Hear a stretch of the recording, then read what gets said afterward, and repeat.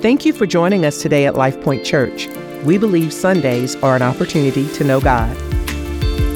For more information, including locations, service times, and small groups, please visit our website at lifepointchurch.tv. Let's jump into the message.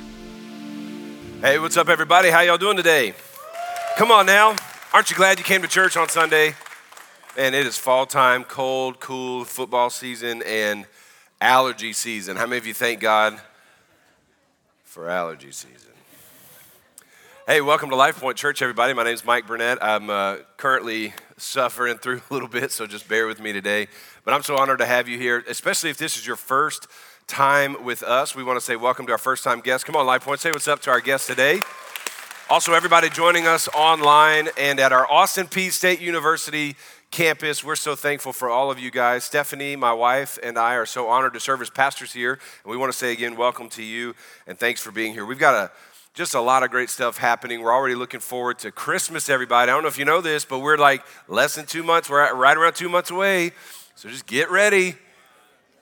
I've been telling you for like 9 months. I don't know what's wrong, Everyone's like, oh man, here it is. Can you believe that? But hey, want to say we got a lot of cool things going on, including our Serve Day coming up this Saturday, everybody. I want to encourage everybody in our church to serve somebody this weekend. Listen, it is not hard to serve a neighbor, serve a coworker, serve somebody this weekend. And if you need help, let me encourage you as a small group to join together and say, hey, what is our project we're going to do this weekend? We've got a number of projects listed on our website, and I would love for you to go there, lifepointchurch.tv, and get on our website, find one of our projects this Saturday morning, and let's serve our city. Jesus said, I didn't come to be served, but to serve other people. And I've always said, if you want to be more like Jesus, serve somebody. Amen, everyone? Very excited for that. Hey, as always, I want to take a moment and say thanks for being a generous church. We believe in and practice bringing our tithes to the Lord, and we do that through the church. The tithe, Scripture teaches, is our first 10% that the Lord has given us, we give back to Him. How many of you know everything? The Bible says everything on earth is God's anyway, and everything you have is His. And so we bring our first 10th portion as a way of showing honor and thanks and giving worship to God. And so if LifePoint Church is your home church, I want to encourage you to be disciplined in this area of tithing and giving generously. The Apostle Paul taught us in 2 Corinthians chapter 9, he said, each person must give as he has decided in his heart to give, not reluctantly or under compulsion, which is why we don't ever want anyone to feel manipulated or arm twisted here. The Message Bible says it like this: I don't want you to feel like I'm twisting your arm to give. God loves a cheerful giver. Well, how do you get to a place when giving is a cheerful thing? And I think it's when you decide how you're going to give. I've just decided this is something I'm going to do. It's like working out. I joke when I say nobody likes running. They like finishing runs. Can I hear an amen from everybody, right? Nobody enjoys just pounding the pavement and just being alone in your thoughts. But when you get done, you like telling everybody, I ran a 1K today. Like I just ran a quarter of my neighborhood today. Bless God, I'm fit and trim. Give me some donuts. But you're cheerful when you've done something you've decided to do. And what some people interpret that to mean is I've decided in my heart how much to give. And the Bible tells us how much to give. The Bible teaches us to give a tithe, which is our first 10th portion. And then the Bible says to give as the Lord directs us, right? So that's when offerings come in, and God will direct you to give a big tip or to give a big gift to a building program or to missions projects or to bless your neighbor, whatever it is. God will direct you how much to give, but you have to decide that you're going to give. And so when the Scripture says each one must give as he has decided in his heart, I've got two ways that I think we should decide how to give. Number one is faithfully and generously. Number two, generously. Faithfully is I'm going to obey God in tithing, and generously is I'm going to give when God directs me to give beyond that. And here's what I believe. When you've decided I'm going to be a faithful and a generous giver, then your decision and your obedience produces cheerfulness. Because you go, man, I'm so thankful I get to do this. I'm so glad that I get to do this. It's not a burden. I'm not manipulated and arm twisted. I've decided that I'm going to be a faithful and a generous giver because God loves it when we give cheerfully. Can I hear an amen, everybody? It brings us back to serving on a dream team and be a part of Serve Day. Just decide I'm going to give up my Saturday morning to serve for 5 hours and do something in my city. Or I've decided that part of me going to church on a Sunday is I attend a service and I serve a service. Can all the dream teamers say amen? And all the rest of you say, amen. You called your own self out. See what that was so good. God loves a cheerful giver. And man, we just are so honored that we get to do this and serve the Lord in this way. So thank you so much for your generosity. Whether you give online or in the mail, however you want to do it, thank you. As a pastor of this church, I want to say thank you for your generosity. Hey, today we are in our 4th week of our Jesus Said series, looking at the red letters of Jesus. How many of you have been blessed or challenged or moved by this series at all so far this month?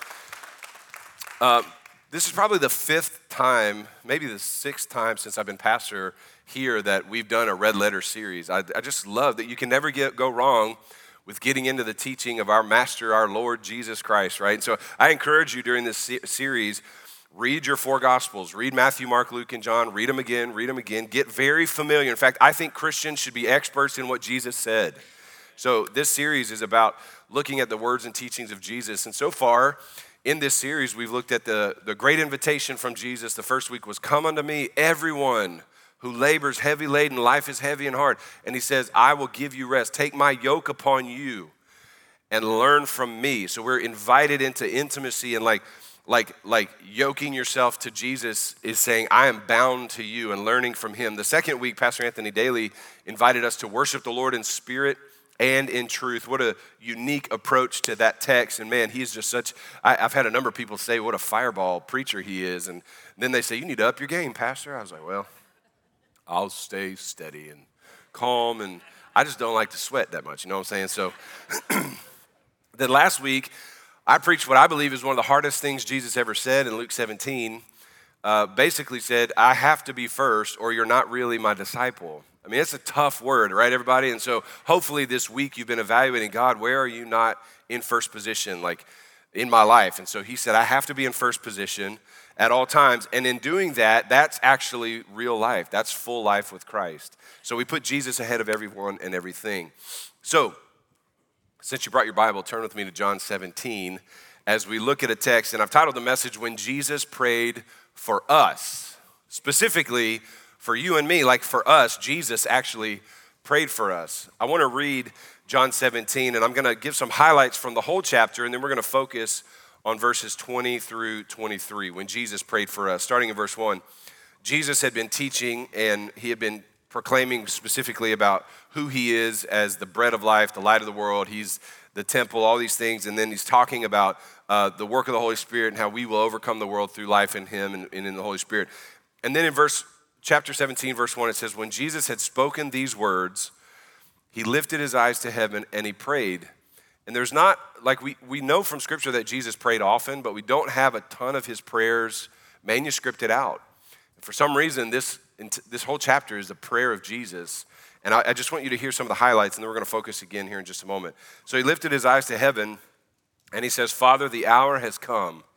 Glorify your Son, so that the Son may glorify you.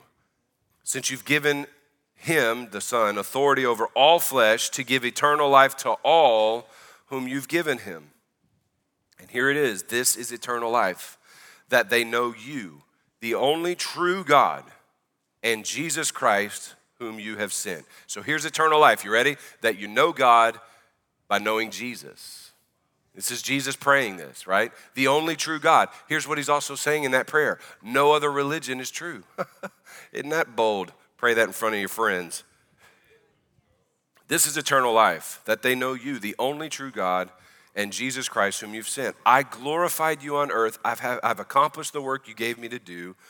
And now, Father, glorify me in your own presence with the glory that I had with you before the world existed. Here's what Jesus is saying. Man, I'm heading to the end of this assignment, and I'm ready to get back to where I started in heaven. Some people want to debate, was Jesus eternal? Here it is right here. He's saying, God, I'm going to come back to the place where I was before it all started. All right, anyway, he's praying, so let's stop unpacking his prayer. You ever get interrupted in prayer? Anyway, I'm interrupting Jesus' prayer here. He said, I've manifested your name to the people whom you gave me out of this world. Yours they were, and you gave them to me, and they've kept your word. Now they know that everything that you've given me is from you, for I've given them the words that you gave me. Jesus always taught what the Father was teaching, right? He said, I've given them the words you gave me, and they know they have received the words you've given and have come to know in truth that I came from you, and they have believed that you sent me. I'm praying for them. Here he is praying for his disciples. I'm not praying for the world right now, but I'm praying for those who you've given me, for they're yours. All mine are yours, and yours are mine. And I'm glorified in them, and I'm no longer in the world, but they're in the world. I'm coming to you. Holy Father, keep them in your name. This is his prayer for his disciples. God, keep them in your name, which you've given me, that they may be one, even as we are one. He's starting to pray for unity for the disciples. While I was with them, I kept them in your name, which you've given me. I've guarded them, and not one of them has been lost except the son of destruction. Talking about Judas, that the scripture be fulfilled. Skip down with me to verse 15. I don't ask that you take them out of the world. Let me tell you something. If you've ever been in a scenario where you're begging God, Lord, get me out of here. These people are crazy. Everybody at my work is, whatever. Jesus prayed for his disciples. I'm not praying to take them out of the world. Watch this. I don't pray that you take them out of the world, but that you keep them from the evil one. Listen, how do we exist in the world we live in? By the Holy Spirit guarding us from evil. Here's what Jesus prayed. I pray that you keep them from the evil one. They are not of this world, just as I am not of this world. Sanctify them. One of my favorite verses, verse 17. Sanctify them, set them apart, make them different in the truth. And your word is truth.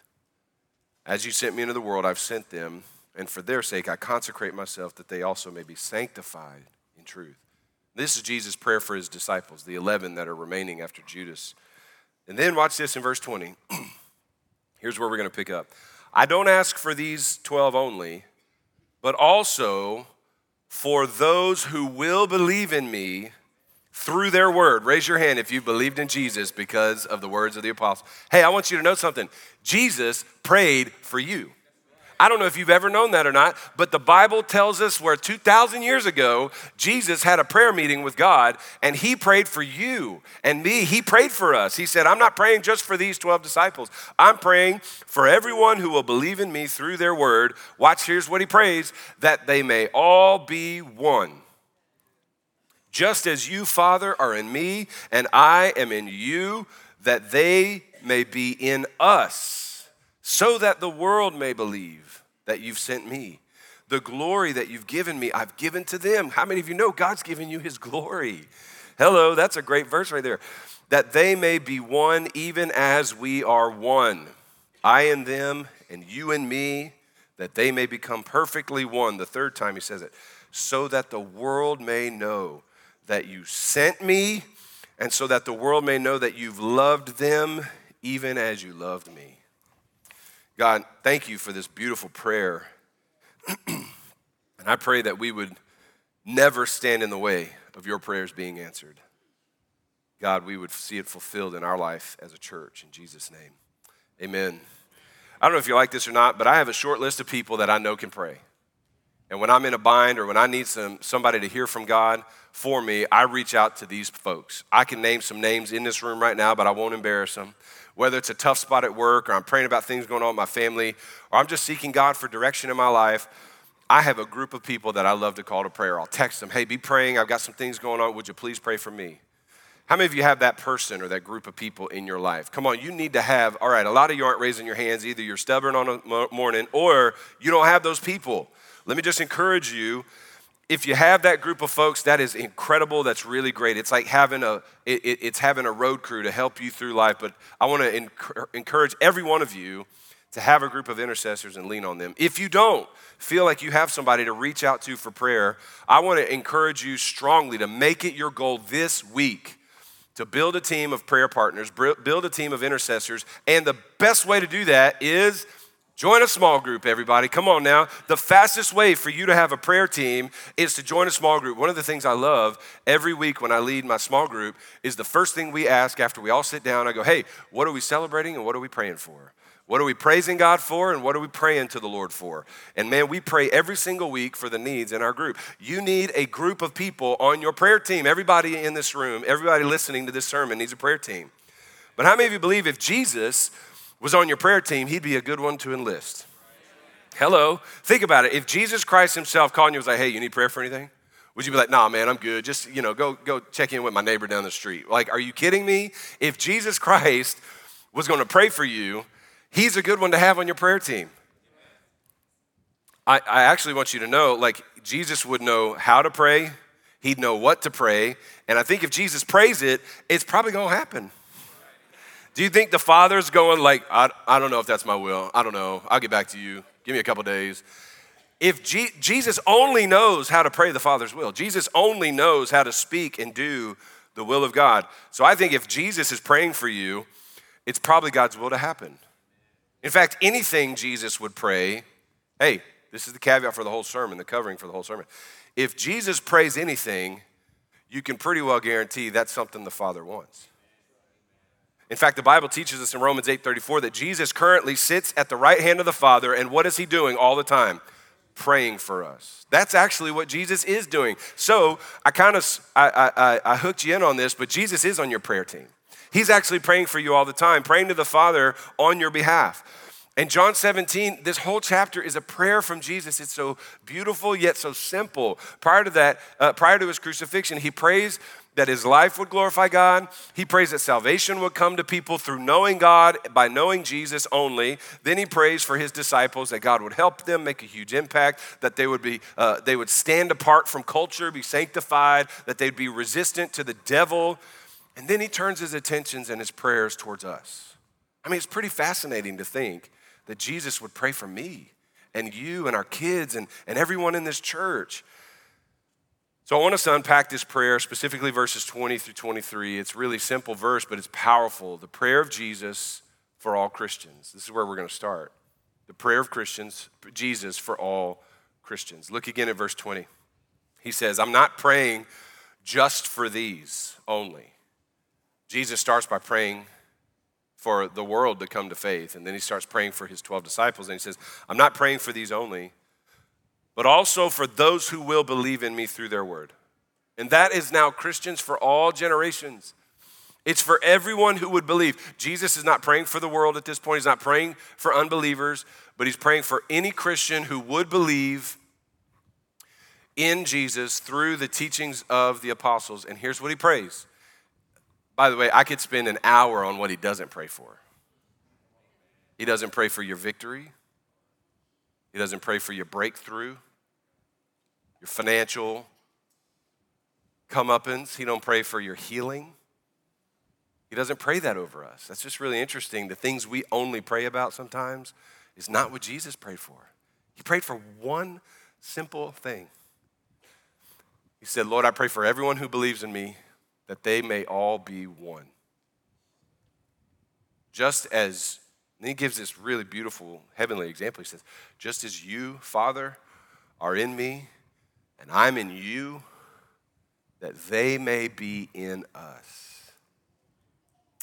First off, you have to realize that Jesus is praying for us. I mean, if you're a believer in Jesus, this is a prayer for you. And I think if Jesus prayed it, it's what he wants. And I think if Jesus prayed it, it should happen. And I also think if Jesus prayed it, we should never stand in the way of that happening.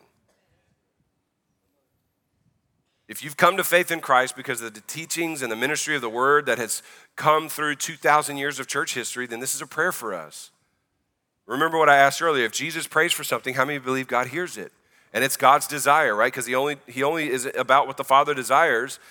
And so he prayed that we may all be one. Another word for that is united, that we have unity, that we be in one mind and one heart with one mission, one church, one gospel, one Christ. That we, the Christian community, not just at Life Point, but around Clarksville, around this nation, and around the world, would all be in unity. That's an amazing prayer. Think about that. It's actually interesting because God understood in the Old Testament when the human race was trying to build a tower to get to God, he said if they unite, they can't be stopped. And so God dispersed them and he gave them a bunch of languages and he said, look, that's where we get the story of the Tower of Babel and Babylon began, right? So all the nations like warring against one another. But now Jesus is praying is not in their own effort or in their own ideologies, but in me that now they find human unity. Interesting. That we be united, one heart, one mind, one gospel, one church, that the Christian community all around the world would be united. Can you imagine? Listen, I just want you to understand what's happening in the world around us, not in the church. Our whole world is trying to force us into a united front with their cause against the church, against faith, against the values of the scripture. Take on their ideologies, take on their latest political thing, take on their fight against other nations. And our whole world is pushing us and urging us to unite to different beliefs, different worldviews. Everybody's fighting for everyone else to agree with them, believe like them, and behave like them. And if you don't come into unity with them, they'll cancel you, shame you, attack you, invade you, or kill you. But Jesus prayed that Christians all be one. And the oneness for the Christian, the united nature of Christians, is that our oneness is directly tied to our intimacy with God the Father, God the Son, God the Spirit. It's the only time in the four Gospels, Matthew, Mark, Luke, and John, that Jesus prays for Christians of the future. It's the only recorded prayer that we have of Jesus praying for us, you and me, in 21st century American Christianity, right? And he prayed for this one thing. He didn't pray for you to have more spiritual gifts. He didn't pray for you to become a better influencer. He didn't pray for your breakthrough. He didn't pray for your kids. He didn't pray for your sick relatives. He didn't pray for you to get rich. Listen, I'm not diminishing all of that. I'm just saying the one thing Jesus prayed for is probably something we should be praying for more. I think you should pray for your family. I think you should pray for breakthrough. I think you should pray for all those things. But man, when's the last time you prayed that the body of Christ would be united? Jesus prayed for us to be in unity, that we'd be one. And he gives this heavenly example for our unity. He didn't pray, let them all be the same, let them all behave the same, let them all be one by following one earthly leader. The heavenly example of unity is he and the Father. Look what he said. Just as you are in me, Father, and I am in you. I mean, listen, the intimacy of the Godhead is so unbelievably, like we can't even get our head around it, honestly. But here, the best way I know how to illustrate is with my hands, so I don't have a whiteboard for this. Jesus is saying, as you are in me and I'm in you, I mean, there's this just coupling together. It's this total merger of the heart of the Father and the Son and the Spirit. Here's what he's praying, that they would be in us. Not that they be like us, they'd be in us. Not that they would emulate us, but they would be with. Here's what he's praying for you. Church, look at me. Here's what he's praying for you. That when I see you, I see a person hidden in, found in, abiding in, dwelling in, known in, walking with Jesus all the time. You know what makes us the same? Is we're both hidden in Christ. Because I'm tall, you're short. I'm white, you're black. I'm male, you're female. I'm from the south, you're from the north. I'm politically this side, you're politically that. All of those other Babylonian distinctions tend to divide us. But what makes us the same is we're both hidden, found, abiding in him. That's his prayer.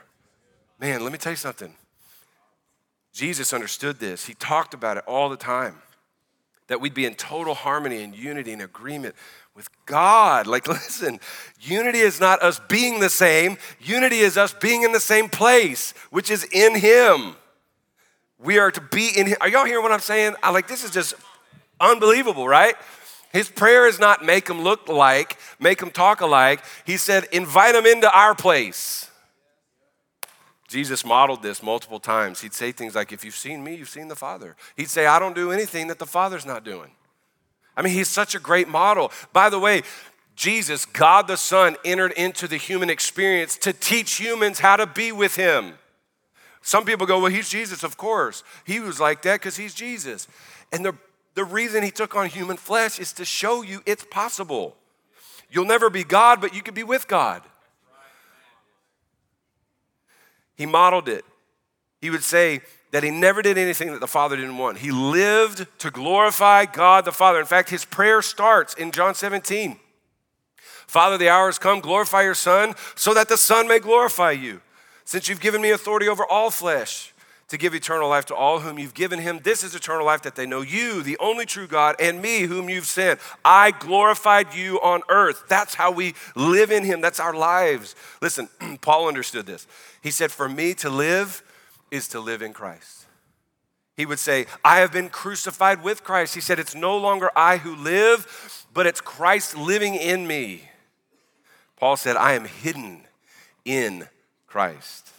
I think it's the book of Hebrews talks about abiding in Christ, finding a habitat in the Lord. You ever go camping? Like, to me, camping is one of the most, I don't understand it. Like, I got a perfectly good bed at the house. You want me to go live on the ground where it's freezing cold? I don't get it. I will glamp all day, but not camp. I don't get it. But anyway, camping is one of those things where you're in a foreign environment and you've brought the items you need to survive, to abide, to dwell, to live, and to make it. And that's how I feel like our life should be in Christ. It's a foreign environment if you're new to God. And by the way, because we live in earth, heaven and like intimacy with the Lord is a foreign environment to the world we live in. But we bring ourselves there and we pitch a tent in his presence and we snuggle up and we get our jammies on and man, we just get into life with Jesus and we abide. We find a habitat with the Lord. Y'all hear what I'm saying, everybody? How many of you want to go camping? Not me. All right, praise God. Got camping small group. We just started it right back there. Jesus taught us in John 15, just 2 chapters earlier. He said, if you'll abide in me. Abide is a word for dwelling, living. Like every one of you went to bed last night in your bed. My wife always says, this is my favorite place in the whole world. And that's that feeling. He's like, man, when you are resting, laying, just doing life in me, Jesus said, if you abide in me and my words are abiding in you, then whenever you pray and ask whatever you want, it'll happen because you're praying in response to what I want in you. Does that make sense? I don't know if you're hearing this word or not. I feel like I'm preaching to me, and I love it, so I'm going to amen myself. Amen, brother. Thank you. Keep going. I will.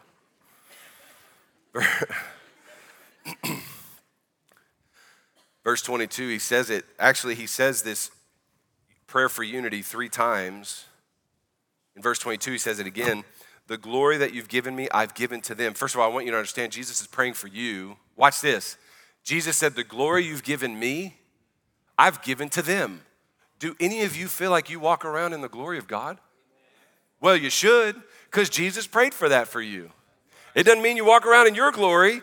It means you walk around in the glory that the Father gave the Son and now is given to you, which is the power of God by the Holy Spirit to overcome sin, to live a spotless life in this world, to walk as sanctified people, to lay hands on the sick and then recover, to be able to prophesy into the lives of people. The same glory that God gave Jesus, he has desired to give to you. The church should not be a glory-less people. We should be a people full of the glory of God. My goodness. I've given them the glory of God. Why? So that they may be one, even as we are. So Jesus is praying that we have the same glory he has, the power of God to live for God, to do for God, to bring God the Father praise and honor in this world. Listen, the church should always be like Jesus, not a Christianized version of the world. Are you kidding? This world is so fleeting and passing. We should look like Jesus. But what about my politics? What about our nation? What about our banks? All of it's flat passing before our very eyes. You know what our world needs? More Jesus. And that's on us, that we have his glory and be one, united. Listen, Jesus prayed this one thing, that we be one, like him and the Father. So it's interesting to me, we all want people to do what we say. We all want people to act like we want them to act, believe like we want them to believe, like we want. But if we would all just get closer to Jesus and be united in Christ, it means then we're starting to look and sound and be united more like one another because we're becoming more like Jesus. We don't have to force people to be like us. Instead, we become more and more like him. That's his big prayer. That this church experience, this Christian body, that they wouldn't be branded. I mean, honestly, I think one of the things that grieves the Lord, it's from my conviction on this text, is the Christian church is so divided by denominations. I think it grieves the Lord. I really do. And some people are like, well, denominations, it's God's expression, blah, blah. Yeah, his prayer was that we all be one. To denominate something is to divide it. That's actually what the word means. Nomos is the root of that word. It's the word for name. And to denomos is to divide the names. It just doesn't make sense to Jesus. Y'all have all kind of different versions of what you think I meant? Why don't y'all just ask me? Well, we're going to have a council about this. We're going to decide based on a majority vote and some gray smoke versus white smoke what God really meant. How about you just shut up and talk to me? Says the Lord, not me, Mike. That's one of them clips out of context. Pastor Mike thinks he's God. As we grow in our relationship and closeness and commitment to Jesus, listen, we grow in oneness with one another. Because all of a sudden when I see you, it's like, man, you've been with the Lord. I've been with the Lord. Look what God's teaching us. Man, okay. And let me give this warning. To continue in disunity as the body of Christ, hey, this is a warning. To continue in disunity as the body of Christ is an affront to the prayer of Jesus. I don't want to be the one who's trying to stop Jesus' prayers from being answered. Well, here's the why. The world needs us to get this right. Did you know lost people are not debating whether a woman can preach or baptism is necessary to salvation? I'm just throwing out some things that have divided us. Lost people aren't caring about whether or not tongues is still available for today or whether you wear jeans and sneakers or robes and dress shoes. Like, the world ain't talking about none of that. You guys understand that, right? Like, the world don't care about none of that stuff. Watch this. Go back to verse 20. I ask not for these only, but for those who will believe in me through the word, that they may all be one, just as you, Father, in me, and I'm in you, that they may be in us, so that the world may believe that you've sent me.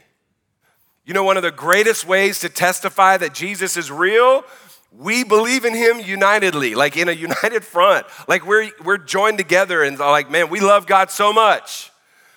So that the world may believe that you've sent me. Look at verse 23. I'm in you and you're in me, that they may become perfectly one, so that the world may know that you sent me and that you loved them, even as you loved me. You know what our world needs to hear? Look, that God loves you so much that he gave his one and only son. But we're too busy fighting with each other. Christians can't even do missions trips together because we're like, well, what kind of missions organization is? Are they Baptist? Are they Church Bless God? Are they Catholic? What are we fighting over? Are you joking me? Why is it that the church is like, did you know the Christian church is one of the most denominated religions in the world? Why do you think that is? Because the devil knows we're right, and so he works like crazy to divide us. That's why.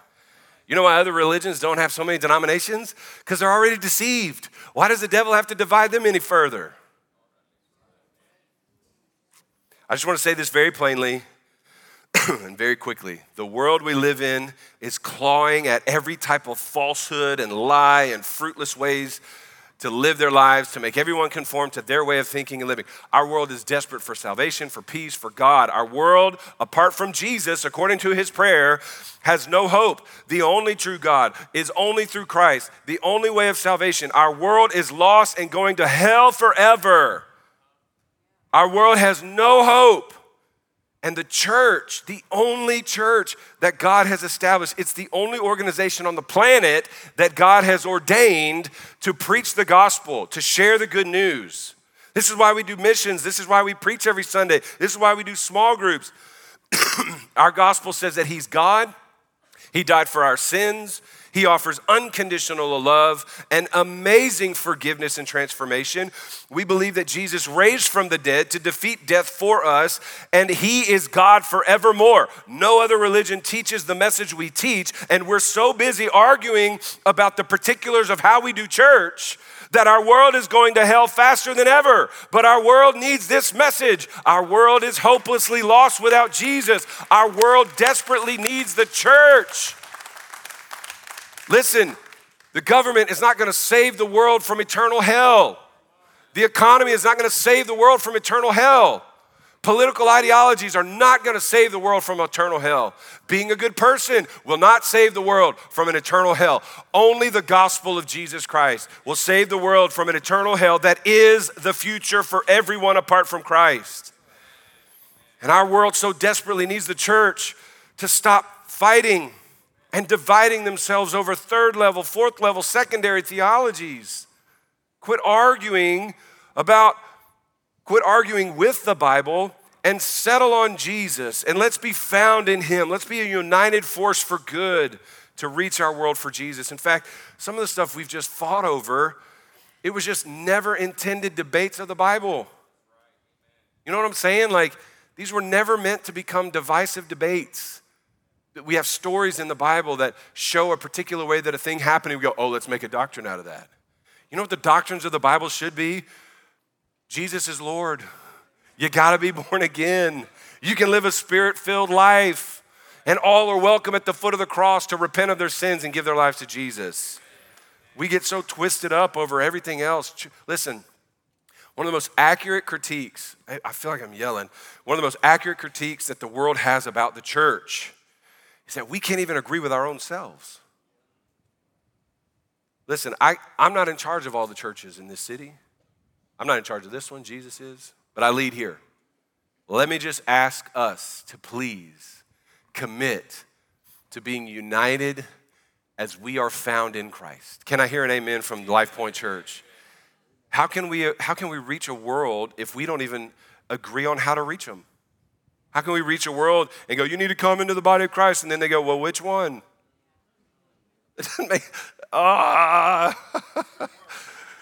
Oh man, how can we reach the world? It's like trying to feed starving people and telling them what allergies we're not going to feed them for. Like trying to feed starving people and then saying, hey, we've got all these options of food. Some of them are really good for you. Some of them are really bad for you. How can we reach the world for Jesus if we're too busy dividing, denominating, church splitting among ourselves? What good are we to the world when we keep fighting with each other? Paul asked his questions in 1 Corinthians chapter, half of it. He confronted the church at Corinth for fighting over trying to be too spiritual. That's one of our Christian fights. I'm more spiritual than you. Well, I speak in tongues, brother. Do you? I got baptized in the river. I got baptized in the swimming pool. It doesn't count. Like, give me a break. Paul confronted the church for trying to be too spiritual, for having hypocritical sex lives. He shamed them for literally suing other Christians. Read again in verse 23. I'm in them, you're in me, that they may be one, so that the world may know. He's praying for Christians. It's like you guys are in the family. Just be in the family right. But it's all of this is so that the world may know that you've sent me and you've loved them as you. Did you know lost people are, look at this, that you loved them, the world, even as you loved me. You need to go tell your pagan, lost, very far from God coworker, God loves you as much as he loved Jesus. That's what he said. The world needs to know that they are as loved by God as I am loved by the Father. People don't even believe that because we don't love people like that. My God, I'm preaching up in here. Our world needs to know that God loves them in the same way that God loves Jesus. And even as God loves us, he loves people. They will never hear that if we're too busy being divided. So let me just say it this plainly. A divided church will never unite to reach a world that we're called to reach. And when we refuse to draw close to Jesus, where's our unity? In Christ. It's being found in him. Let's go. Let's get back to Jesus. Let's build our prayer lives. Let's have a relationship with the Lord. When we refuse to draw close to Jesus, we'll never be united as believers, and it's an affront to the prayer that Jesus prayed. And the people who lose out are not the Christians. It's the lost people. It's the lost people who will never be reached. So we have to draw near to Christ, be united with him, be closer to Jesus than our fighting, so that our world may know that Christ was sent for them and that God loves them so much. Can I hear an amen from the church, everybody? Is this making sense for you guys? So the last thing I want to say, and then we got to close. So then let's fight for this. Let's fight for this. Man, when you're in small group this week and it spins into an argument, hey, let's shut that down. Let's get back to talking about what we're united about. Hey, when we're in the lobby or when we're trying to figure out or you want to go post on Reddit or Yelp about your church, can I just ban that out of all of your lives forever in Jesus' name? Golly, I don't understand doing that anyway. Let's fight for this. Let's fight for being a united church, people who love Jesus, who worship hard, who pray a lot, and are growing in Christ. Psalm 133 writes it like this: behold, how good and pleasant it is when brothers and sisters dwell in unity. How many of you know it's good and pleasant when people are united? We are feeling the sting of being in disunited states of America. It ain't good or pleasant. It's constantly chaos. How good and pleasant it is when brothers dwell in unity. And here's what he says, the writer of Psalm 133. He gives an analogy. He said, it's like precious oil on the head, running down on the beard of Aaron, the priest, running down on the collar of his robes. This is an illustration of anointing. So it's good and pleasant. It's anointed. He goes on to say, when they're in unity, it's like the dew of Hermon. You ever get up in the morning and like a thirsty ground covered in dew? Like it literally waters your ground for you. It's refreshing. It's provision to have dew in the morning. It falls on the mountains of Zion, on the people of God. And watch this. For there, the place of unity, for there, the Lord commands his blessing. And what's the blessing? Life forevermore. And eternal life is a united life. I just want you to see the four things that this text shows us. Number one, unity brings anointing. That's the power of God to do anything for God. The only way people ask, how in the world does your church grow? Because we fight to be united around main things, and we just refuse to get spun up in drama and secondary things. It's refreshing, like dew in the morning. Man, it is God's commanded blessing. I don't know about you, but I don't want to just be blessed. I want God to command that I'm blessed. Like 10 Commandment style. Thou shalt be blessed. My God, I want that all day, every day. You don't have the blessing of God commanded on your life if you're spun up, stirred up, and always causing drama and division. You're just not. Why would God bless when you're trying to tear things down? And then finally, he says, it's life evermore. It's eternal. It's eternal living. So can I just ask us, and I have to close, I'm out of time. As we pursue unity, I just want to give us, I wrote down 6 areas that I think are worth uniting around as a church, and then we'll pray. Let's unite around, we love God and Jesus is Lord of everything. We love God. Hey, when you come to church, get your worship on. Don't be a watcher. Don't be a singer and a spectator. Be a worshiper. Like bust open the throne of heaven. Lift your hands and worship like crazy because we love God. And Jesus is Lord over everything. My calendar, my bank accounts, my family, me, everything he's Lord over. Second, can we unite around the Holy Spirit and his power? We cannot live this life without the anointing and the power of the Holy Spirit. More than your own skills and competencies, we need the Holy Spirit and we need his power. God, the Holy Spirit living in us.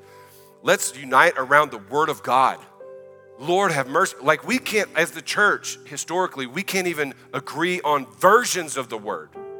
We literally fight over it. There are certain churches out there that think any church that doesn't preach from the 1611 King James Version of the Bible is going to hell. You know the Bible wasn't written in 1611 English. It was written in Greek and Hebrew. If you want to get old school, let's go back to those languages. You know, the best Bible is the one you'll read. Read your Bible and do what it says. Quit fighting over it. Let's unite around the Great Commission. Go into all the world, preach the gospel, make disciples of all nations, baptizing them in the name of the Father, Son, and Holy Spirit. Teach lost people about Jesus. Teach found people about discipleship. Teach disciples about their redeemed purpose, and teach redeemed people about how to serve others. Let's unite around the Great Commission. Let's unite around the church is the hope of the world. Many of us want everybody to unite on our politics or our Fox News or CNN branded stories. Let's unite around the church. It's still good news. It's still a great force for good. We're a mobilized group of volunteers who can change the world. We're the most generous people on the planet. Listen, statistically, Christians are the most generous people on the planet. Christians have the best marriages on the planet. Christians do the most good around the world on the planet. Let's unite around the local church is the hope of the world. Don't make it an hour on your calendar. Make it a part of our lives. I'm going to go to prayer meetings. I'm going to be in a small group. I'm going to pray for my pastors. I'm going to look out for the church in the city and make sure that churches all around town are being built up. And I'm praying for that Methodist church. I'm praying for that Pentecostal church. I'm praying for the church because the hope of the world is in the gospel of Jesus preached by the church. And then selfishly, can we unite around our own church? Come on, be a part of Life Point. Be a faithful attender, prayer servant, giver. Be a person in your church. Go all in with the mission, vision, values of our church. Man, what we want to do globally needs to start right here at Rossview Road and at Austin P and at our online campus. Let's commit to the things Jesus has prayed for us that we would be one. How many of you know Jesus loves the church? So you need to love his church. God, in the name of Jesus, we've heard your word today. We've been challenged by it. We've been compelled by it. Lord, I ask in Jesus' name that you would help us to be one. God, that you would continue to pray that message over us, that as you are in the Father and the Father's in you, that we would be in the two of you and the three of you with the Holy Spirit. God, that we would be found in you. Lord, that we'd commit to the message of the gospel. We would be one in the kingdom of God. That, Lord, we'd be united as the body of Christ. Come on, would you stand to your feet, everybody around this room, and lift your hands to God, our King, our Lord, and our Master, and just pray with me. Say, God, I believe in Jesus Christ. I believe in this glorious gospel. I want to be united with the Father, with the Son, with the Holy Spirit. I believe you died for my sin. You raised from the dead by the power of the Holy Spirit, and my whole life is yours. I belong to you. I'm hidden in you. I'm forever yours. In Jesus' name, I'm all in. I'm all in. Come on, say it again. I'm all in to the glory of God in Jesus' name. Hallelujah. Amen. We're so happy that you joined us today. If you'd like to grow in your walk with Jesus, stay connected, or partner with us through generosity, be sure to visit our website at lifepointchurch.tv. We hope that you have a blessed week, and we'll see you next Sunday.